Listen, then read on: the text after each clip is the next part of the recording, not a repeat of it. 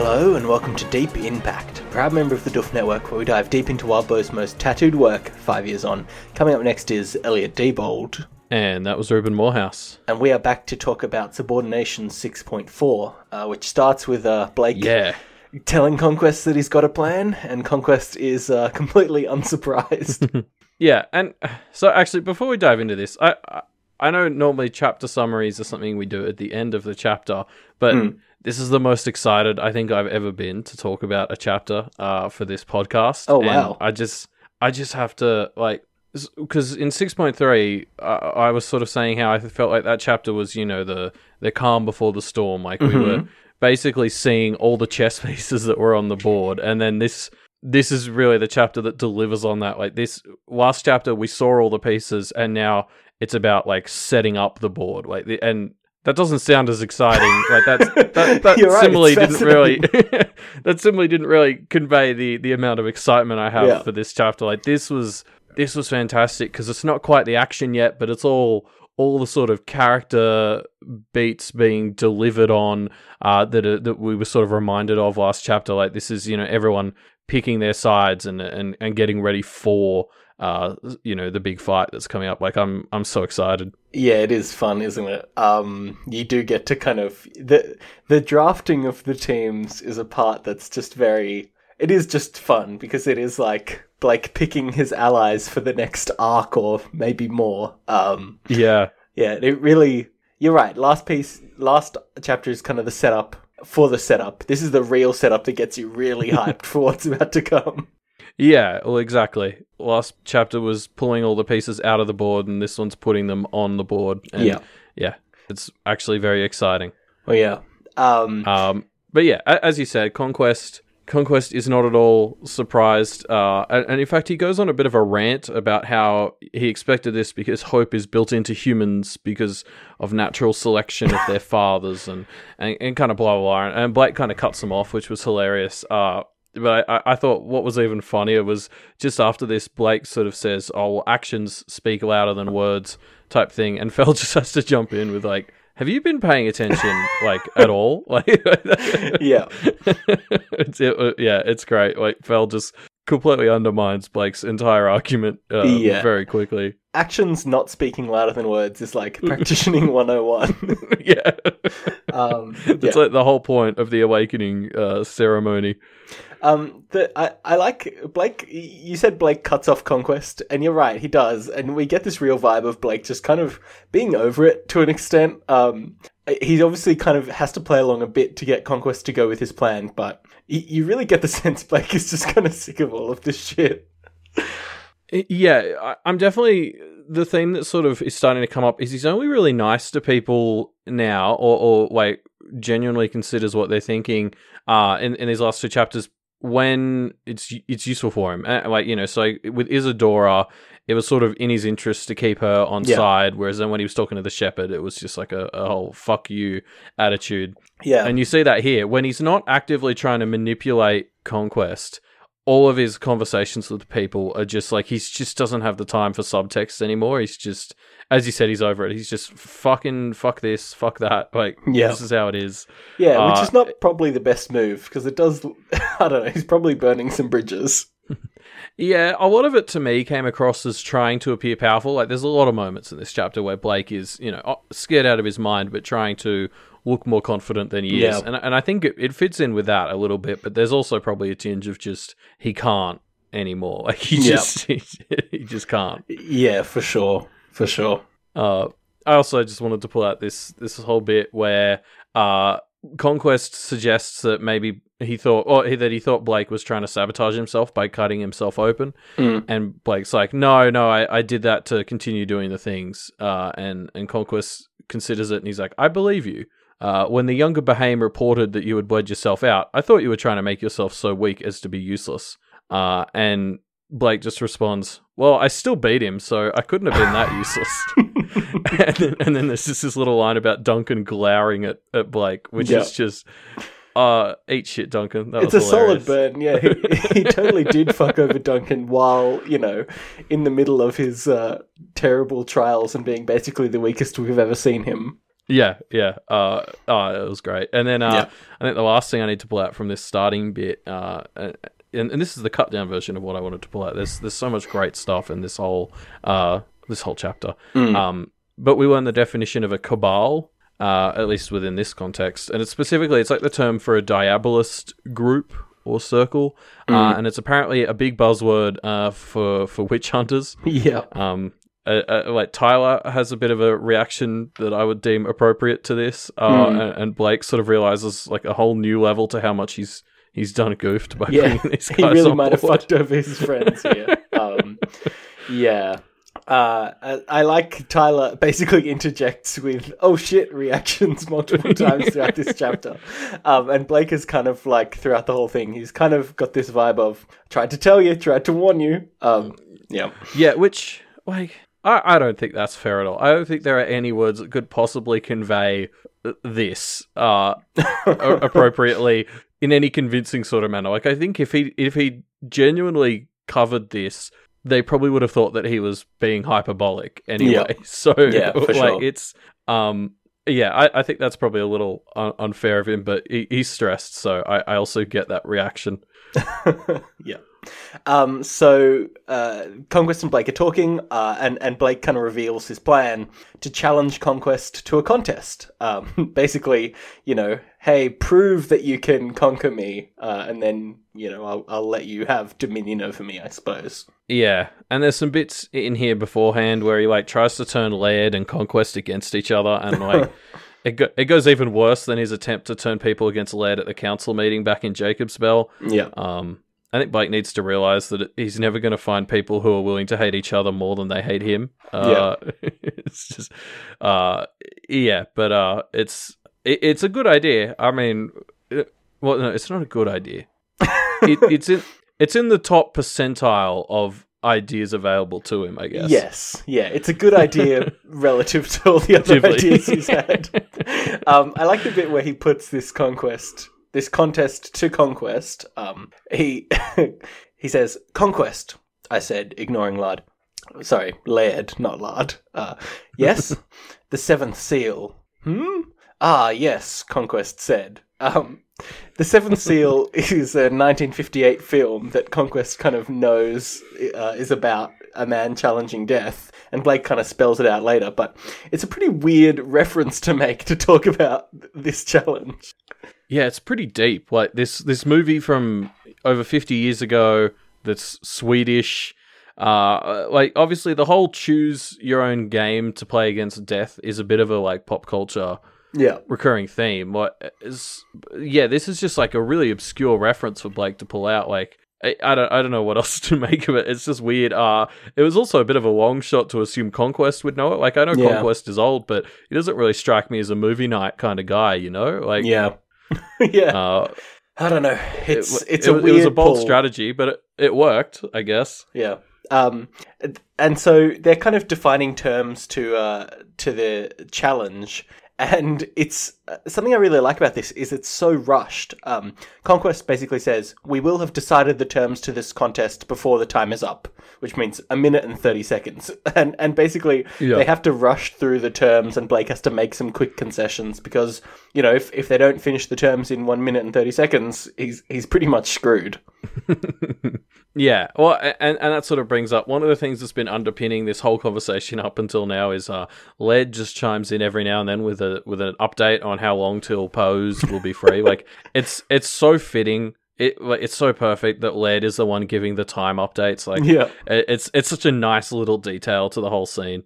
Yeah, obviously putting aside the time magic thing, it's just so like petty. Which is such a perfect thing for Laird to be reduced to. It's great. And then of course Rose sort of chimes in for about the first time, asking Blake, "You went and got other people involved?" "Yes." "Without asking me?" "Stupid. So many things wrong with that plan." And Blake thinks to himself, "You've been through a lot. I'll let that slide." Which is just I love these two so much because. Like, Rose is right. This is fucking dumb. But we've already covered that. But this is so not the time and place. Like, it's so Rose to just have to feel the need to tell Blake that he did this thing wrong when, like, he doesn't need this right now. So, like, I'm probably more leaning towards Blake's side of it right now, but I just thought this was hilarious. Yeah, it's really not the time, Blake. It seems like their relationship is getting more and more strained, and Blake even calls that out later in the chapter, which we'll get to, I suppose. Yeah, it feels like there's even a bit more going on at the end of the chapter. Yeah, I guess we'll get there, but there's also this whole section where Blake kind of, as he's trying to convince Conquest to agree to the contest. And we've got to come up with a different word for that. The challenge. The challenge, yeah.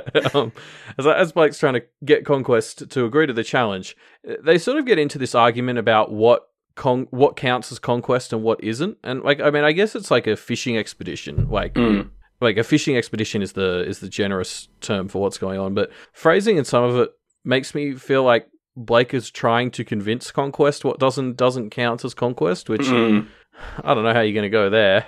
Yeah, it's a bit of a long shot. Conquest kind of rightly points out that this is a bit more like war or conflict, which is about, fighting for an ideal as opposed to the ideal of just dominating someone else. Yeah. And Blake tries to go for this because this will make Conquest want to agree, but it doesn't end up working. No, I mean, what eventually works is he figures out if he says some sort of dumb stuff that angers Conquest and puts Conquest in a point where he has chicken, to conquer basically. Blake. Yeah. He pulls the old, what are you scared?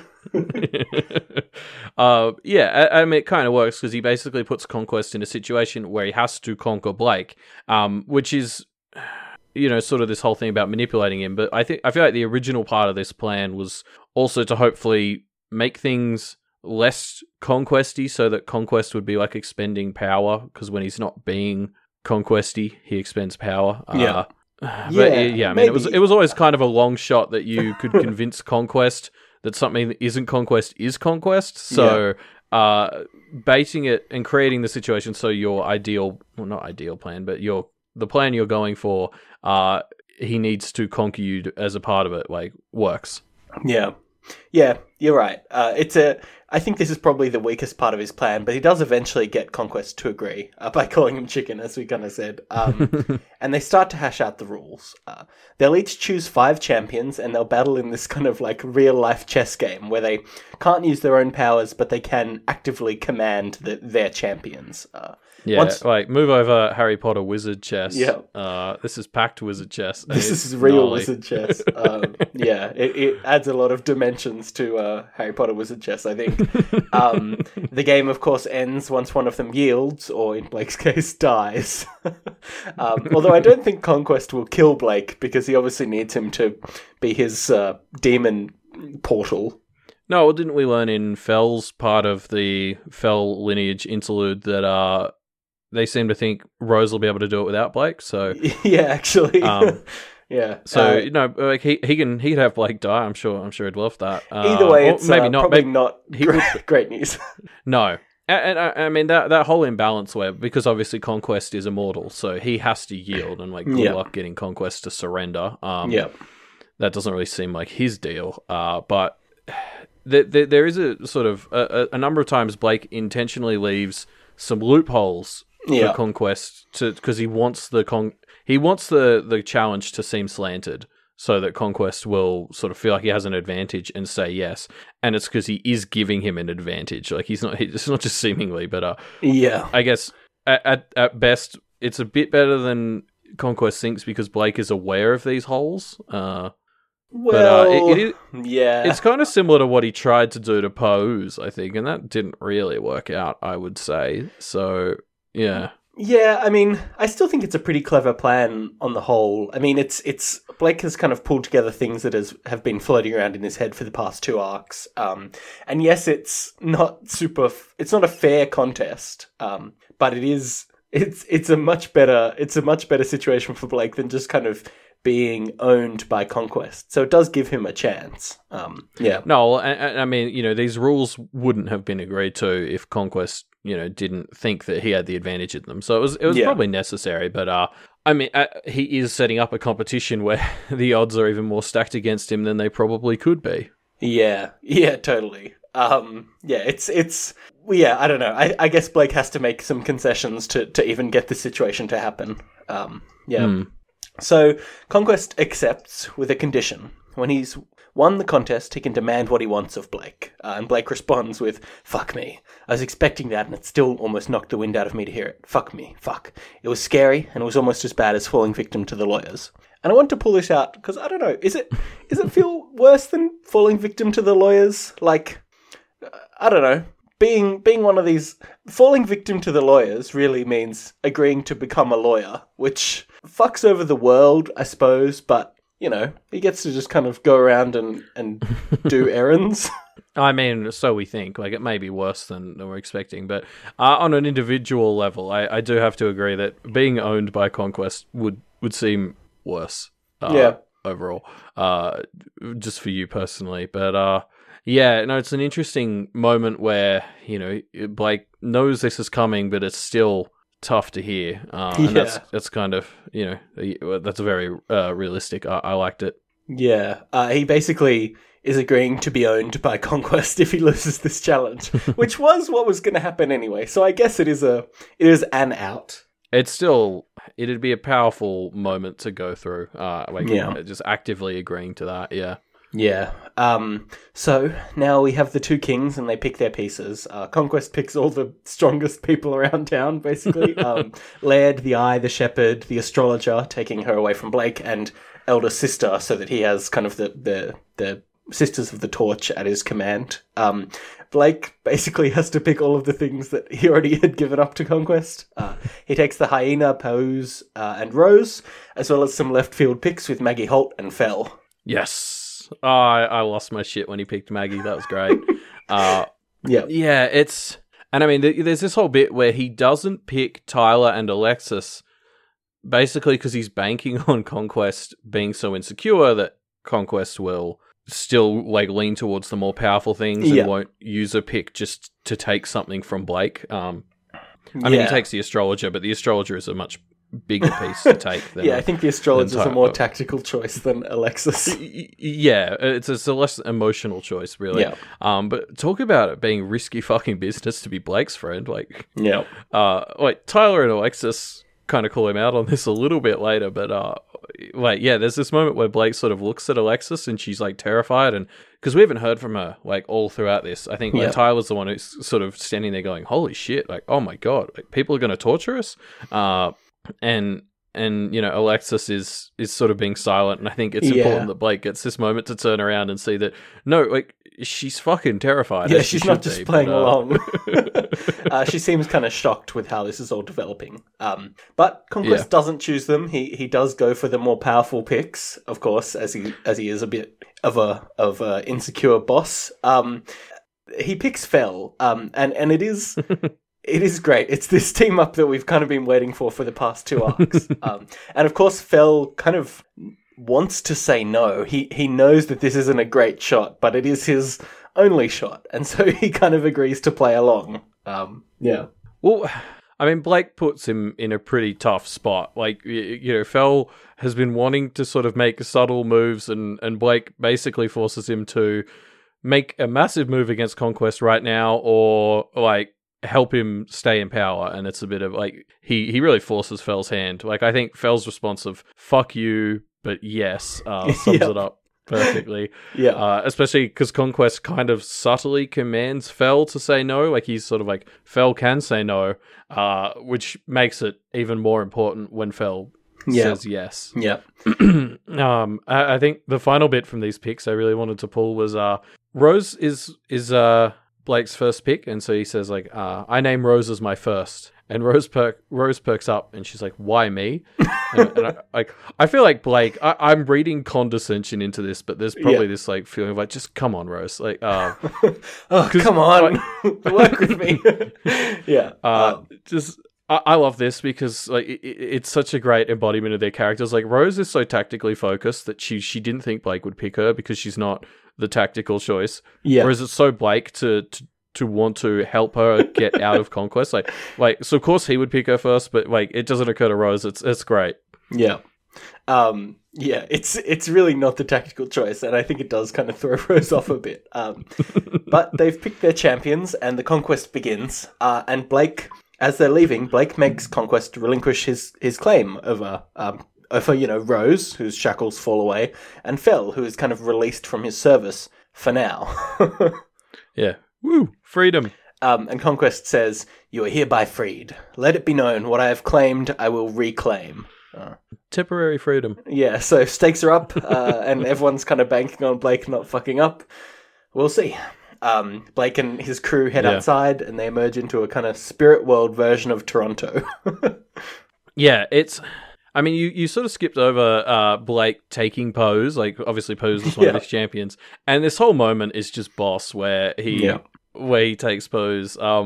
Like, he gets Pose to permanently agree to hop back into the book entirely whenever commanded. Like, and I mean, based on the phrasing, like, that's a forever thing. It's not just within the confines of this challenge. So that's huge. But just watching Blake power play over Pose was great. Like, he keeps just walking away whenever Pose tries to, like, soften the deal. Yeah, it's hilarious. I kind of feel bad for Pose because they spent so much time, like, negotiating the finer details of this contract that was going to be set up.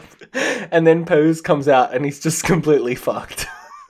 Yeah, I mean, I agree. I kind of felt a bit bad for him, and then I kept having to remind myself that he's like a demon imp thing, so like, fuck him, but also, like, I did kind of feel bad. Yeah. So Blake and the crew get outside, and he sees Rose kind of off to the side in the mirror, and he thinks, Rose hadn't even said hi to my new recruits, my circle, my cabal. I kind of missed the point where I could talk things out with her. We needed to return to that point. Need being the operative word. I wasn't sure we could survive if we couldn't. So yeah, they're in a bad place. Yeah, and I mean, we're seeing that more within the ranks in this bit as well. Like, Alexis and Tyler are coming to terms with what's just happened, I think. Yeah. And also the fact that Blake did kind of risk them. He did use them as pawns, basically. Yeah. And gamble with their lives, or even more than their lives, I don't know. Like, gambled with putting them in a fate worse than death situation. And Evan's also quite upset at Blake for picking the hyena. Like, we saw a bunch last chapter, like, we called it out twice, how Evan doesn't really tend to let go of these things, and Blake, doesn't really argue against the whole hyena thing very well. He just sort of says, oh, well, Conquest can't have it, and then he has that bit where he tells everyone to shut up because he just needs a moment to think. But it doesn't really feel like Evan's going to let this go, and I'm worried about this maybe driving a little wedge into Evan and Blake's working relationship, which so far has been pretty good. Yeah, so we have Blake's entire cabal, his champions. Basically, none of them really like him that much at this point. I mean, except maybe Maggie, who is a left field pick. She's the only one that doesn't have a kind of grudge against him at the moment. Yeah, although, again, once she sees what he's signed her up for, she might. Yeah, true. So Blake and his crew, they head back to Blake's apartment to kind of prepare for the coming fight, and Fel kind of informs Blake what he was trying to tell him during the tower scene, that he's basically completely alone for this contest. Yeah, like, because part of the challenge's rules are people who haven't been named as champions are sort of free to pick their own sides, and Blake and Conquest can't really pressure them too much. Like, they can't order them, but they can, like, appeal to them. Yeah. And basically Fella's telling Blake that no one is going to join you, including Isadora, because she really liked the stability. So that's another Elliot prediction shot down 100% in the very next chapter. Yeah, pretty much. I feel like I'm impressively bad at this prediction game at this point. Like, I just need to start predicting the exact opposite of what I think is going to happen, and apparently I'll be doing better. So yeah. With that in mind, I predict that things are about to get better for Blake, Alexis, Tyler, Tiffany. They're all going to be fine. Yep. It's all uphill from here. Yep, we'll put that down in the prediction sheet. They're all 100% fine. So Fel basically explains that Conquest is a bit of a figurehead. He's predictable, and everyone kind of knows that he's a lot more bark than bite in certain situations. And so they're all kind of happy for this immortal figurehead to just be the bear the brunt of everyone's political schemings while they just kind of sit in the background.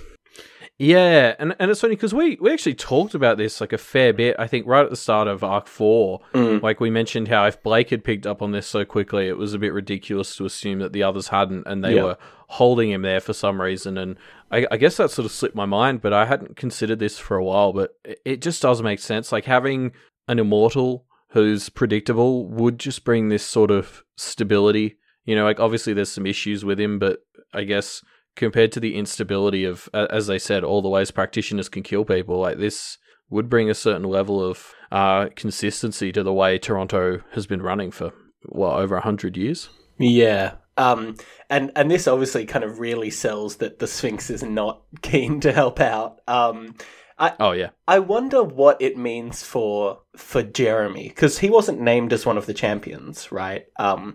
Obviously, he has a vested interest in keeping Blake in Toronto and kind of screwing him over, but also he clearly is not a fan of Conquest and has made his own moves.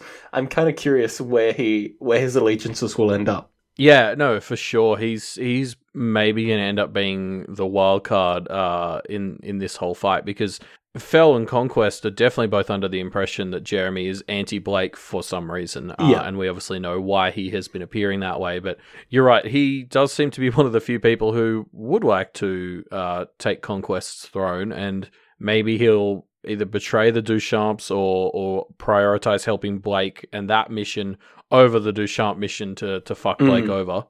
We'll see. It might even end up that the Duchamps kind of see it working out. Change their mind. Yeah, we'll see. I want to pull out this line because it kind of brought up a thought that I hadn't thought before on read-throughs, where Blake is trying to get in contact with Maggie, and he says to Fel, "Can I have your phone?" I asked. "You don't have a cell phone?" Fel asked me. No. I'd like to know how you get by in this day and age without a phone. "I just do," I said. "I never really thought about it." He gave me a funny look, but he handed over his phone.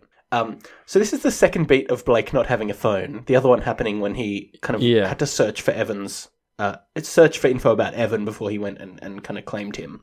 And this just seems so odd to me that it jumped out at me this time about as maybe hints of like Erasure Demon shenanigans. Like maybe Blake was using his phone as a light and it got eaten. I love this idea. Like it's perfect. I'm headcanoning it regardless of whether it's actually true or not.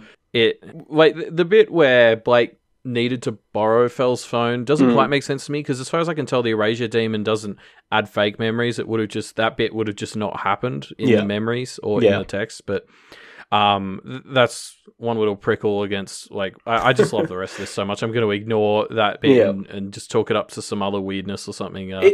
Like Blake's hesitation in answering Fel is what really sells it to me. Like Blake's like, no, like it's only just occurred to him that he doesn't have a phone, which really sells this whole thing to me. Maybe because, thinking about Blake, he is kind of the kind of person where you can imagine he wouldn't have a mobile phone. Or he may not have had a smartphone. Like he might have had one of those old Nokia things. So he needed Fel's for the Googling and the Google Maps thing, but he didn't usually need it to call people. Yeah, thinking about it as a character beat for Blake, like it is such an odd thing that my mind jumps to Erasure Demon, but it might just be that there is something to Blake's past that kind of explains this a bit more. Or maybe it's just that all Wild Boy protagonists have weird relationships with telephones. Anyway.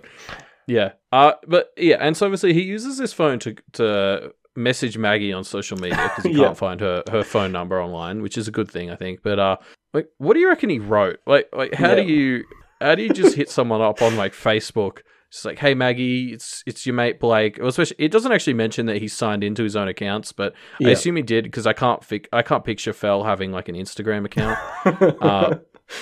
But yeah, I just love to know what this message was to Maggie. Like, how do you convince this poor teenage girl to come down to Toronto and fight in a war for you?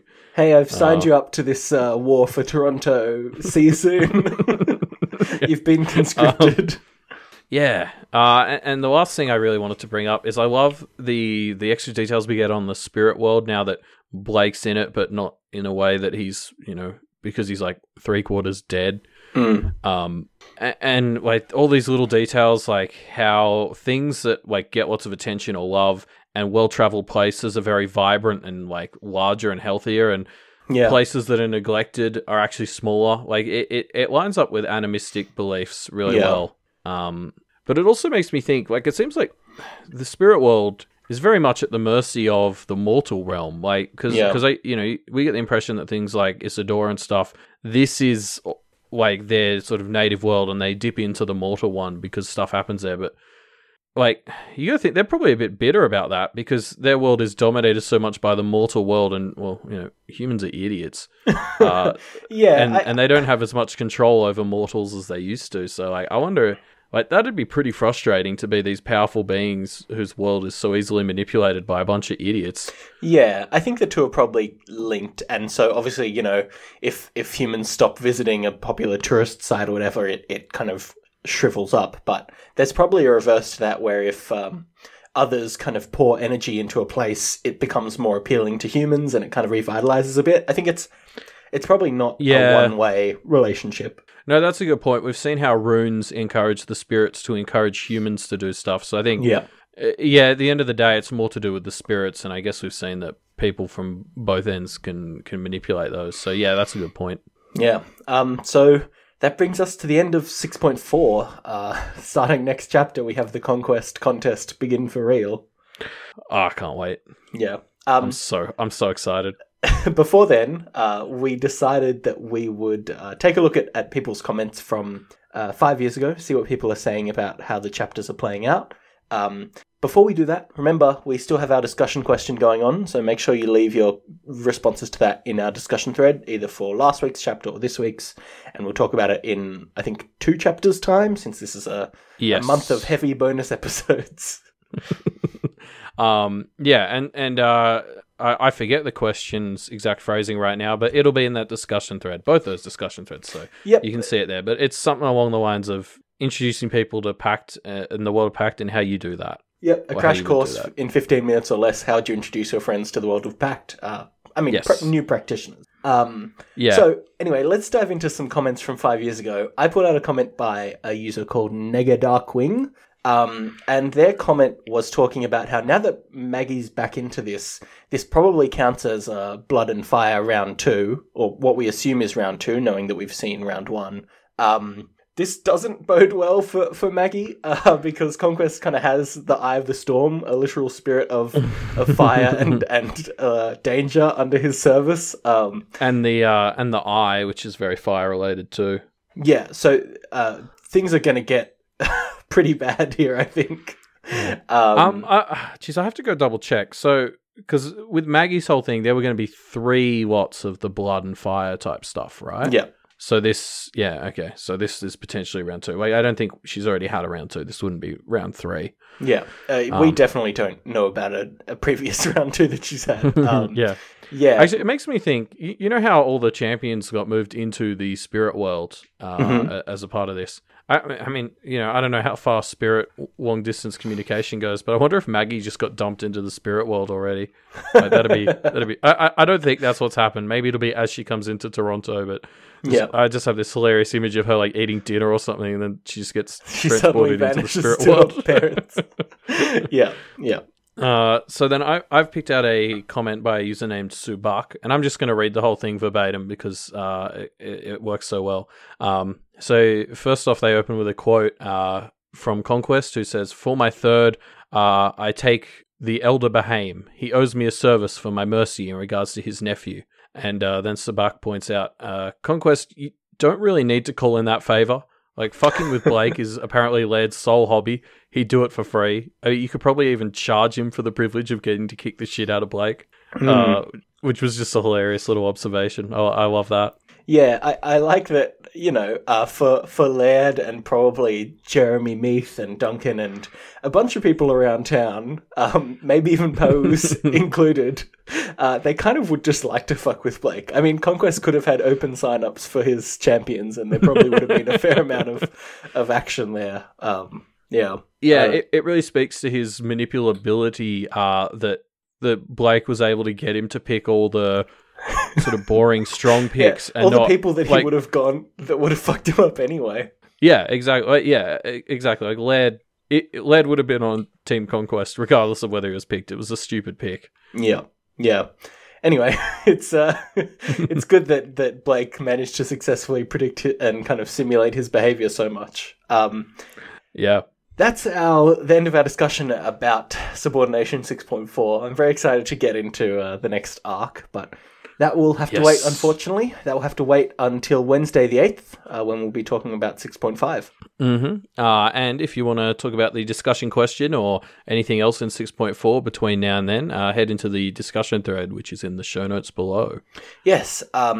If you want more information about the show, you can head on over to doofmedia.com, where you'll find info on Deep Impact, as well as all the other shows on the Doof Media network. Yes, in fact, on the Doof Media network right now, they're having the Parahumans fan art contest. Yes. Which I believe closes on May 27th at midnight, and that's Pacific time. Yeah. The theme for the contest is relationships. So if you're keen, get your best relationship themed material, make a nice piece of artwork, and you could win. I think there's a cash prize as well as like runner-up prizes and the glory of being the best fan artist in the Parahumans community.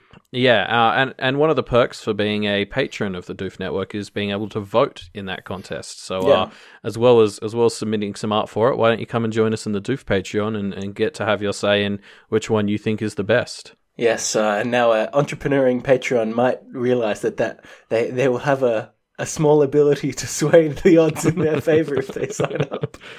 That's right. You can vote for yourself as well. Is that? I haven't actually checked if that's true or not, but it seems on its surface like a possible exploit. I mean, obviously there'll be a number of people voting, but who knows? If I could do art, I could test out this theory, but I can't do art, so I could not.